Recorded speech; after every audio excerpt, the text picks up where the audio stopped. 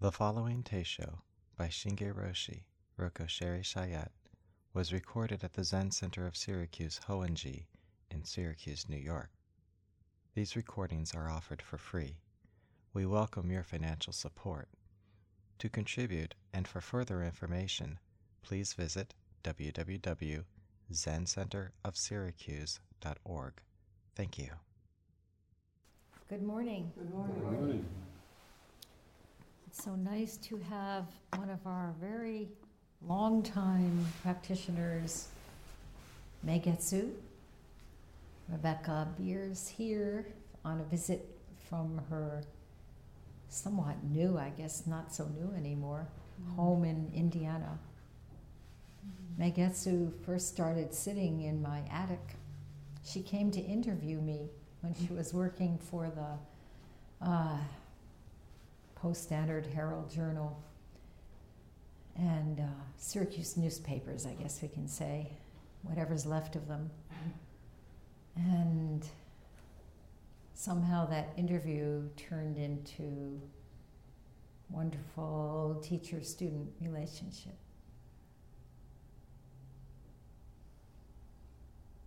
We never know.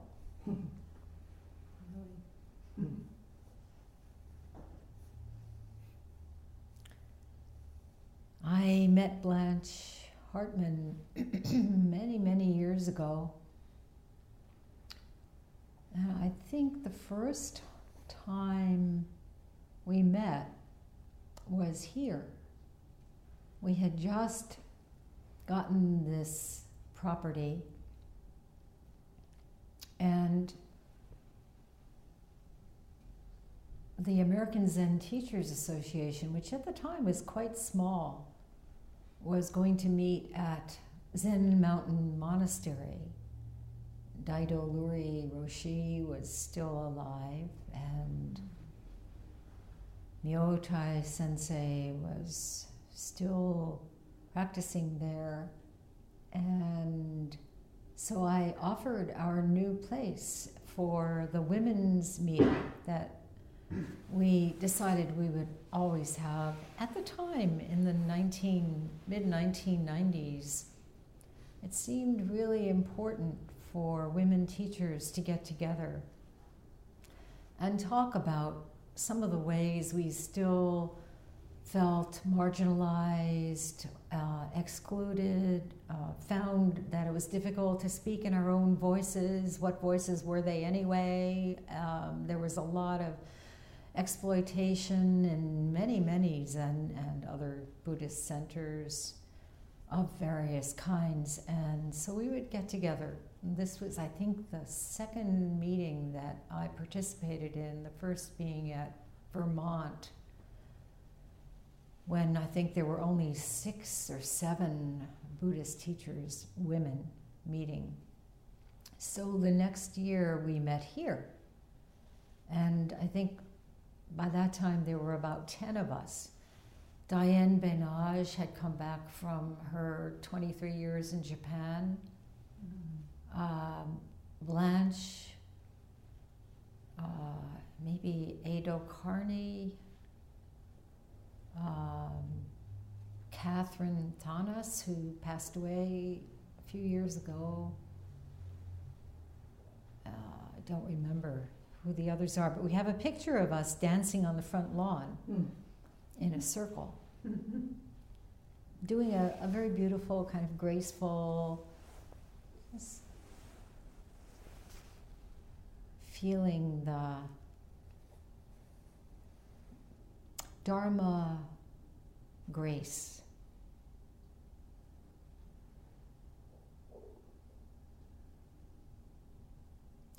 And after that, whenever I was out west, I would stay at San Francisco Zen Center, and I don't know why. One year, Andy and I went out there. I can't remember what the circumstances were. The only thing I remember is Blanche taking us to dinner at Green's restaurant. Green's is world-renowned for its remarkably delicious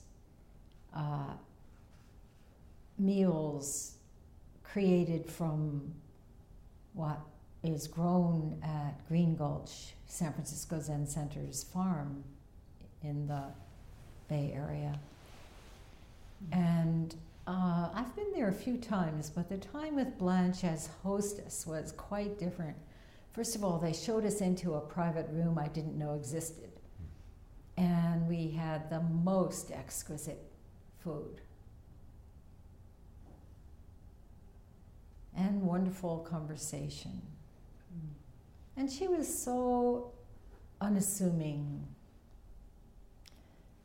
She had a quiet dignity and a ready enjoyment of everything in life.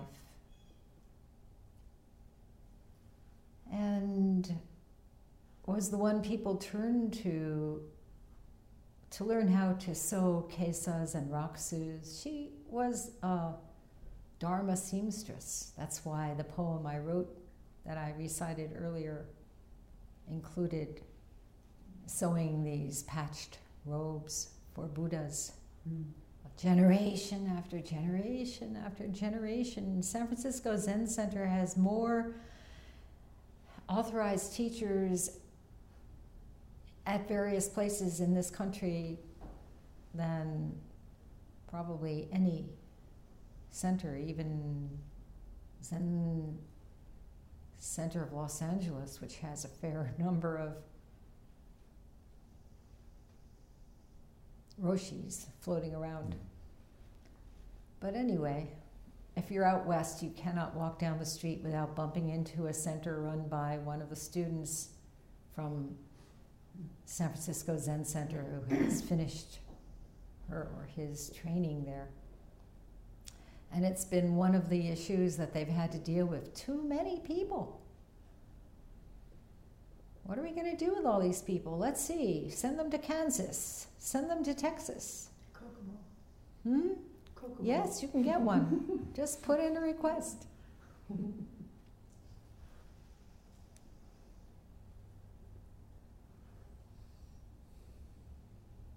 Every time I've stayed at San Francisco Zen Center, there's been quite a large number of residents. It's a beautiful old building that was designed by a woman architect back in the 20s, I believe, maybe a little earlier, as a Jewish home. And somehow, as is often the case, one tradition turns into another. And so it has a beautiful courtyard, many, many rooms, and beautiful plantings, and is tended to by the residents, just as this place is.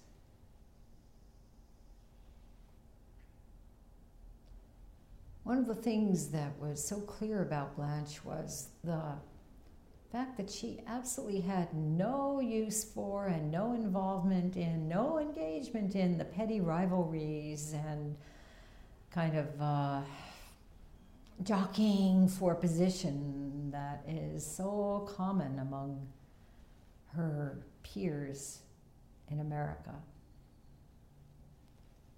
I don't really want to even say peers, but anyway, colleagues. She was peerless.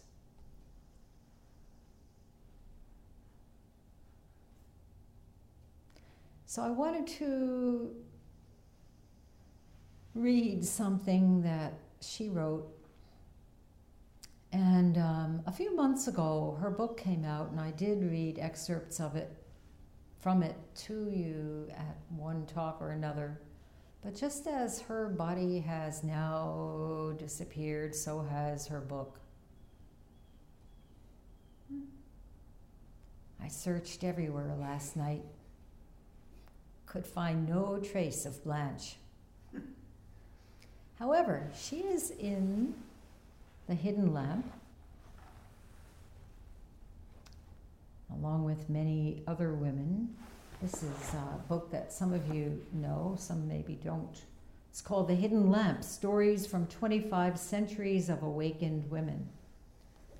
So they're Buddhist stories that have commentaries by various women teachers. And including my own on a story of Hakuin. This one is Blanche's reflection. First, I'll read the story. An old woman in China supported a monk for many years. She built him a hermitage and provided him with food and clothing. After 20 years, she wondered what he had attained and resolved to test him. She summoned a beautiful girl.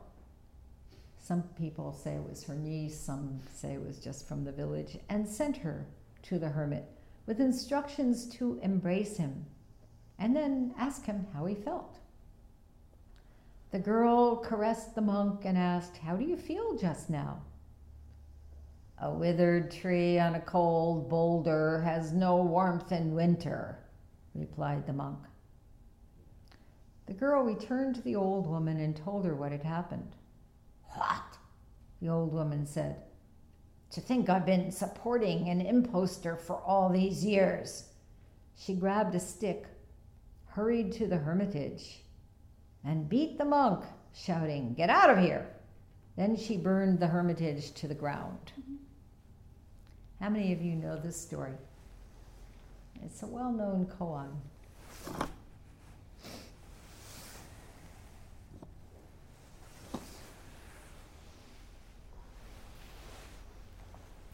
So first I'll read what Blanche's reflection is.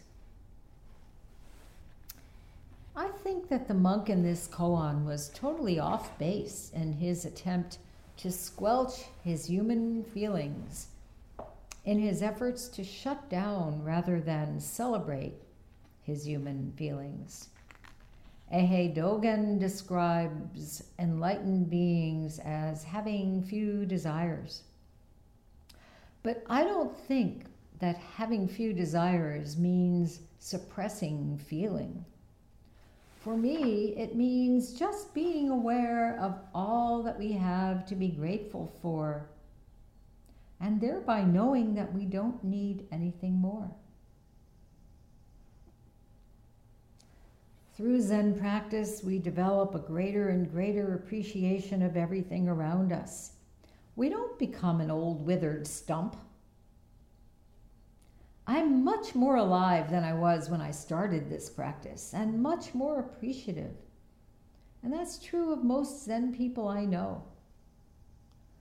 The practice is not about suppressing desire or destroying our humanity, but about allowing it to flow out to everything, rather than to a particular object. I met Zen practice through Suzuki Roshi, Katagiri Roshi, and Sojun Mel Weitzman. And these were not withered trees. These were very lively people. In every photo I have of Suzuki Roshi, and I have a lot of them, he's laughing or smiling. My teachers and my practice have never taught me not to enjoy life. The deeply seasoned teachers I've had the opportunity to meet have all been supportive to people who are suffering, but they have also been very playful and lighthearted. I understand the precepts not as rules to follow, but more as be very careful in this area of human life, because there's a lot of suffering there. So pay attention to what you're doing. Like a sign on a frozen pond that says, "Danger, thin ice," rather than, "Shame on you." Our vow is to help people end suffering, not to add to their suffering. I feel that there is a way to live without objectifying anyone as a sexual object, while still appreciating their beauty. This is living by the precepts. In the case of the monk and the young girl, was she going to be hurt by any show of affection on his part? I don't know the circumstances of her life, but I get the impression that the girl was a willing participant and, as such, likely to have her feelings hurt by rejection. But the monk had used the practice to shut down all feeling so as not to be disturbed by it. That's a misunderstanding of the teaching, which is about the ending of suffering. The monk could have responded to the young woman kindly, saying to her, for instance, "You're young and beautiful and very attractive, but I'm a celibate monk, so I'm really sorry I can't accommodate you." Responding in the way he did, he wasn't being compassionate. I love to teach the Brahma Viharas, practices of loving kindness and compassion, and the Metta Sutta. In the Metta Sutta, we chant, "Suffusing love over the entire world, above, below, and all around, without limit, cultivating an infinite goodwill toward the whole world."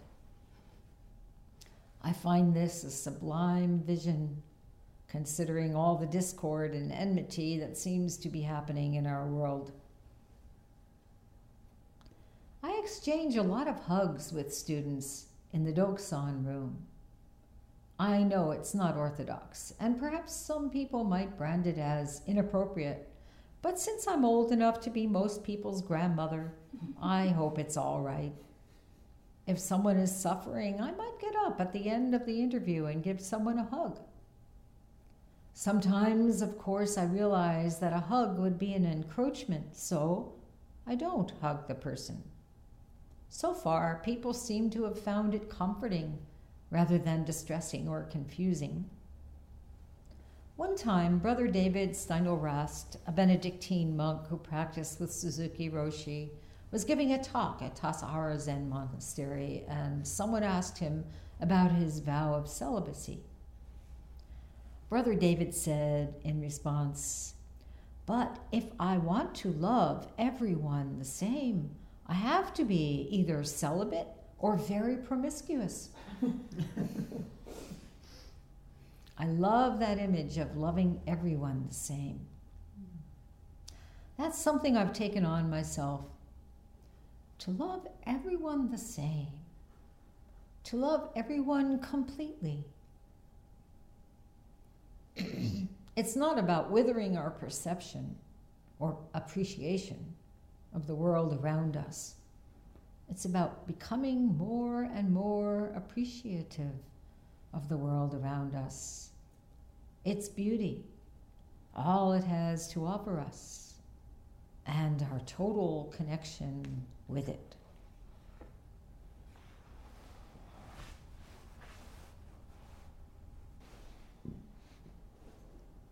So last week, exactly a week ago, I gave 9 students the precepts. Dairin, otherwise known as Sean, is one of them. And I quoted our 6th ancestor, whose platform sutra we'll be delving into again tonight at Dharma study. I hope you all can come. And in one of the great koans, he's being chased after receiving the bowl and the robe from the 5th ancestor, secretly at night, and told to go away quickly and hide out because there is bound to be jealousy and revenge. So he's doing what he's been told to do. And along comes Monk Myo, who had been a general before ordination and was still possessed of that kind of military spirit. And the Monk Myo comes in pursuit. The 6th ancestor sees him gaining on him. And what does he do? He puts the robe and bowl on a rock. Exactly. He puts the robe and the bowl down on a rock. And he says to Myo, what? Take it. Go ahead. You are coming after the robe and the bowl, symbolizing the transmission. Go ahead. Take them. Then what happens? Mule tried to pick them up and couldn't do it. They were as heavy as a mountain. Myo could not lift them. And covered in sweat, feeling a sense of great awe, if not terror, Monk Myo said,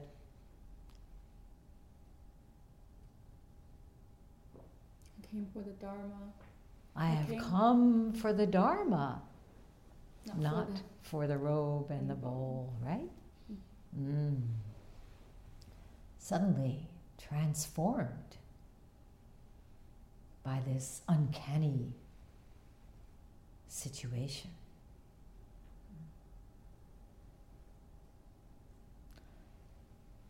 Then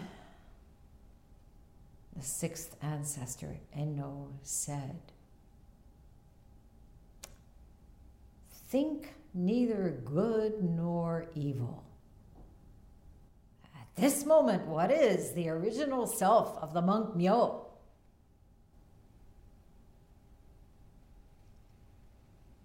Hearing these words, Myo was enlightened.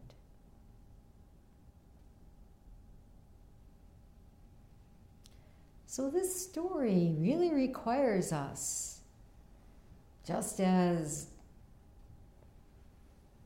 committing ourselves to leading a life according to the precepts requires us to investigate deeply what it is to think neither good nor evil.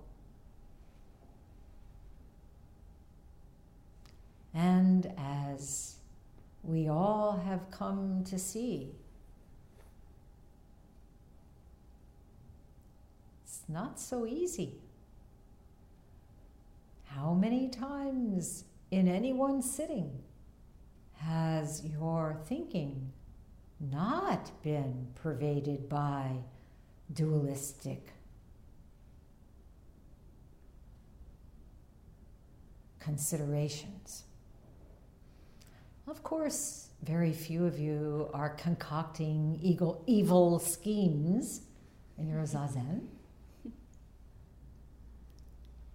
And yet the more we sit, the longer we sit,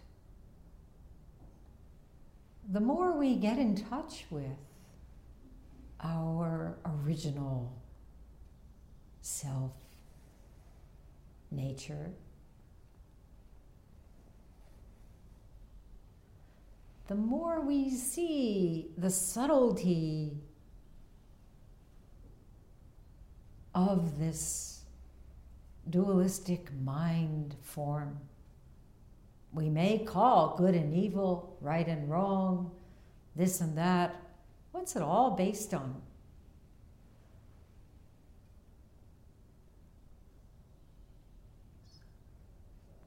Having a self, right? Separate from everything else, or self and other. The primary dualism is self and other.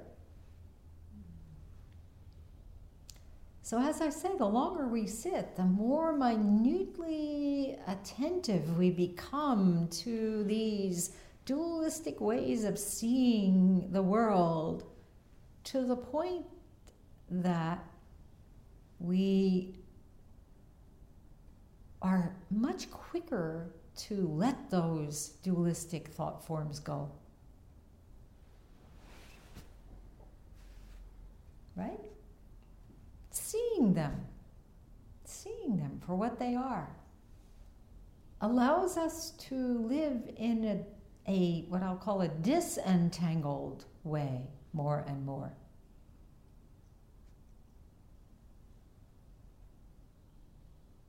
So there is this gradual deepening, gradual returning to fundamental oneness that we cannot help but feel. Blanche talks about feeling. It's not just about feeling what seems to be out there. It's about feeling this fundamental unity that is the governing and grounding impulse for our lives. To be true to this, not true to some kind of superimposed good and bad, right and wrong, self-other formulation. But this story is so interesting because it seems to be very much about that, right? And this morning we glanced at the New York Times front page, and it was all about how Trump feels about women. And as long as they are unquestionably sex objects, he's fine with them. He just doesn't like them when they get old, when they disagree with him, when they don't look the way he likes to be surrounded by. So he can be extremely forthcoming with his negative evaluations. And for the same reason that he now is the Republican nominee, people feel empowered by that. Caught in the entanglement of dualistic thinking. How wonderful to find someone who just puts it out there. Oh, good, I don't have to hide it anymore. So this is basically what we're up against. We call it politics, but it's really life and life only, as Dylan would say. It's never been different. Sometimes we have politicians who put a good veneer over it, and we say, well, I like that one. But underneath, there's always this. Otherwise, how could we have what? War? Where does war start? How can you have war without this fundamental dualistic attitude, right? We're good, they're bad. We're worth saving, they're the other. Kill them. And it's not so remote. Of course, nobody in this room is going to go out and get an automatic machine gun and blow people away after this talk. But what? We have many of the same feelings and thoughts. Many of the same feelings and thoughts. They just don't manifest in that outrageous a way. And we have tools to address them. Right. What are our tools? Well, the Dharma, I mean, the precepts. We're addressing them. So that's a very important point. When you have a strong spiritual practice, no matter what it is, you are addressing these negative or violent ways of thought. So when we do the verse of purification, we are not just saying we purify our actions. We're not just saying we purify our speech. We're saying we purify our thoughts. We are re-evaluating what seems to spring up in our thoughts and seeing them as the potential for violence, the potential for harm, right? And this is so subtle. Usually we can keep it, the action, we can keep it to perhaps speech, relegate it only to speech, but too often it goes beyond that.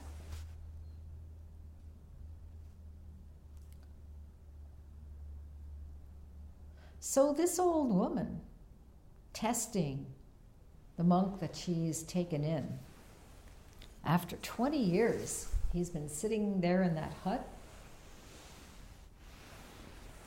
and he would seem to be doing exactly what he should be doing, right? Living the life of a celibate monk, not running after any beautiful young women who might be out there on the street, not drinking, not carousing, just being a good monk.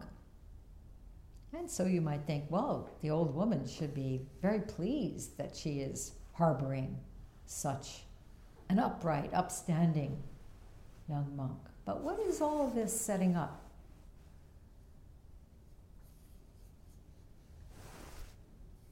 The story itself, what's it setting up?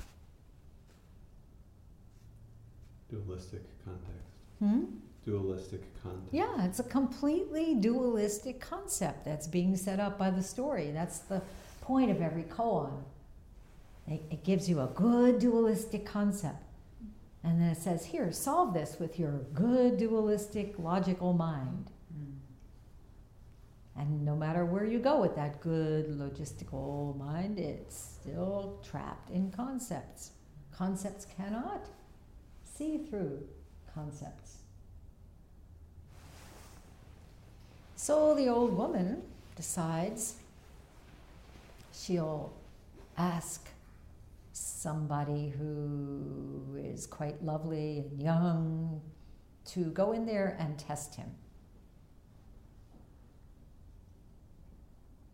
If the old woman went into his hut and sat down in his lap,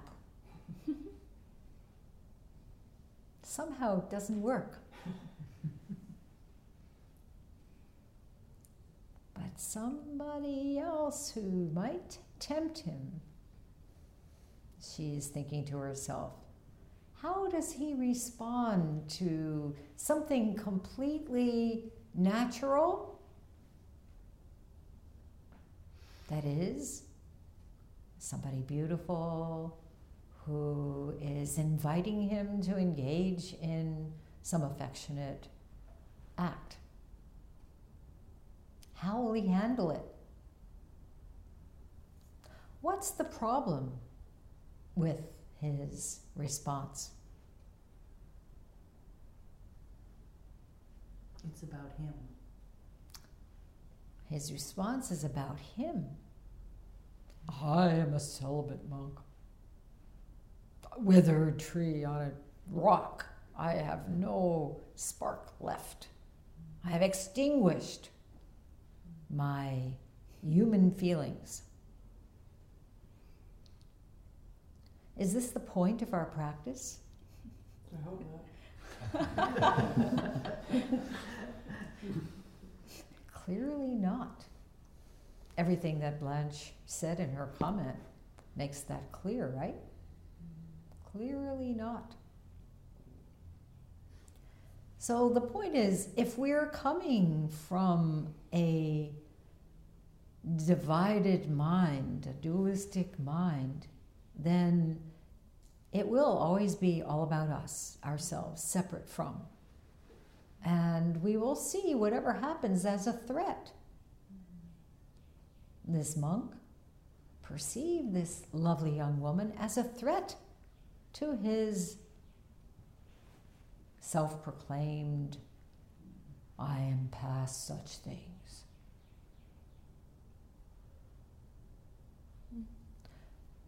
Of course, at the same time, if he had responded to her as a sexual being and made some kind of overture to her, would the old woman have let him stay? Equally, no. That would have been the other extreme, right? Something in the middle. So what would be the middle way in this situation? To acknowledge her beauty, but to refuse her. To acknowledge her beauty, but to refuse to become entangled. To refuse is a word that could be similar to what he said. How could he respond to her as a human being, whole, as one whole being to another, without separation, coming from the wholeness that we speak of when we say this mind or fundamental unity? This unlimited mind, this boundless truth that we are all sitting to realize, to experience. So when it goes beyond the concepts, when it comes to realizing this, then whatever action, whatever words, whatever thoughts come, they are not separate from this. So, what would you say to the girl? Thank you. We already got the first part. Appreciating her beauty.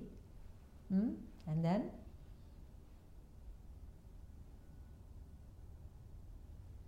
But no thank you. But no thank you. But no thank you.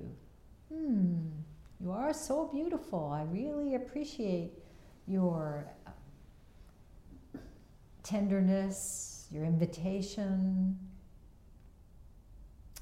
Something has to be said beyond but no thank you.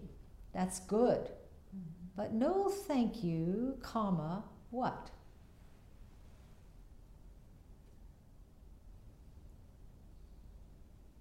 If you don't see her as separate from yourself, then you care very much about her, right? She is not an object that is there to entice you, but rather a human being that you care about. So what do you say? Trump would say, go put on a bikini and we'll talk about it. Really? Yes, he does. It would be harmful to me to take you up on your offer. And it would be harmful to you to do that to me. And I don't want to hurt either of us. It would be harmful to me and to you. There's still some trace, isn't there, of separation there?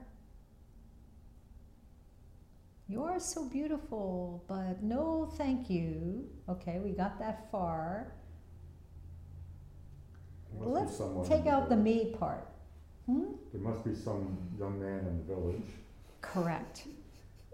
There must be something for you, right?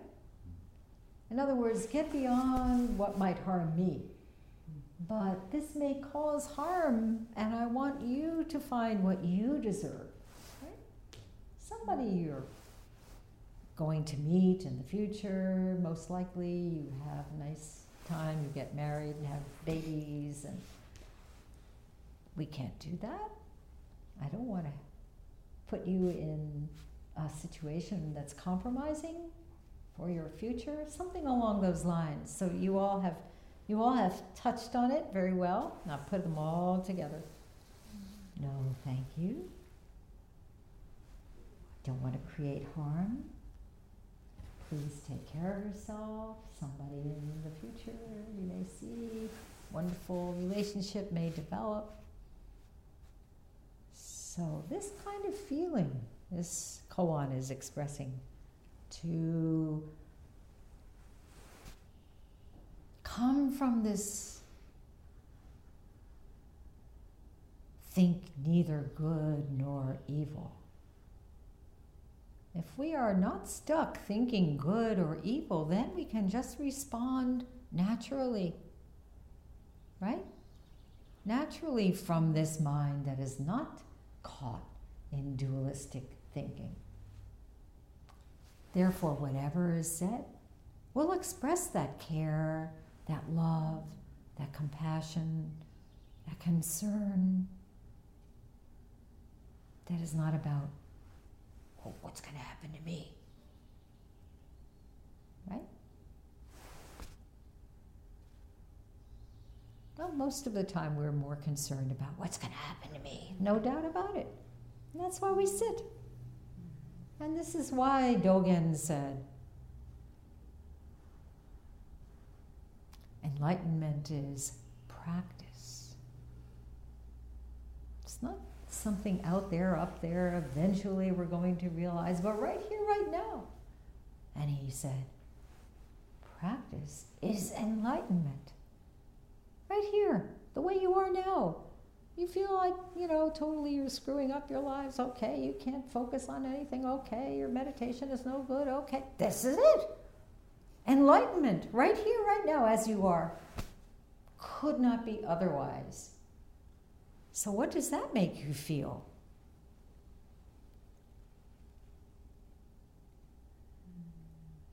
I hope it makes you feel embraced. Not by some pretty young girl who's been sent on an errand to tempt you out of your withered tree, but to feel embraced by this mind. Just as it is, you cannot get out of it.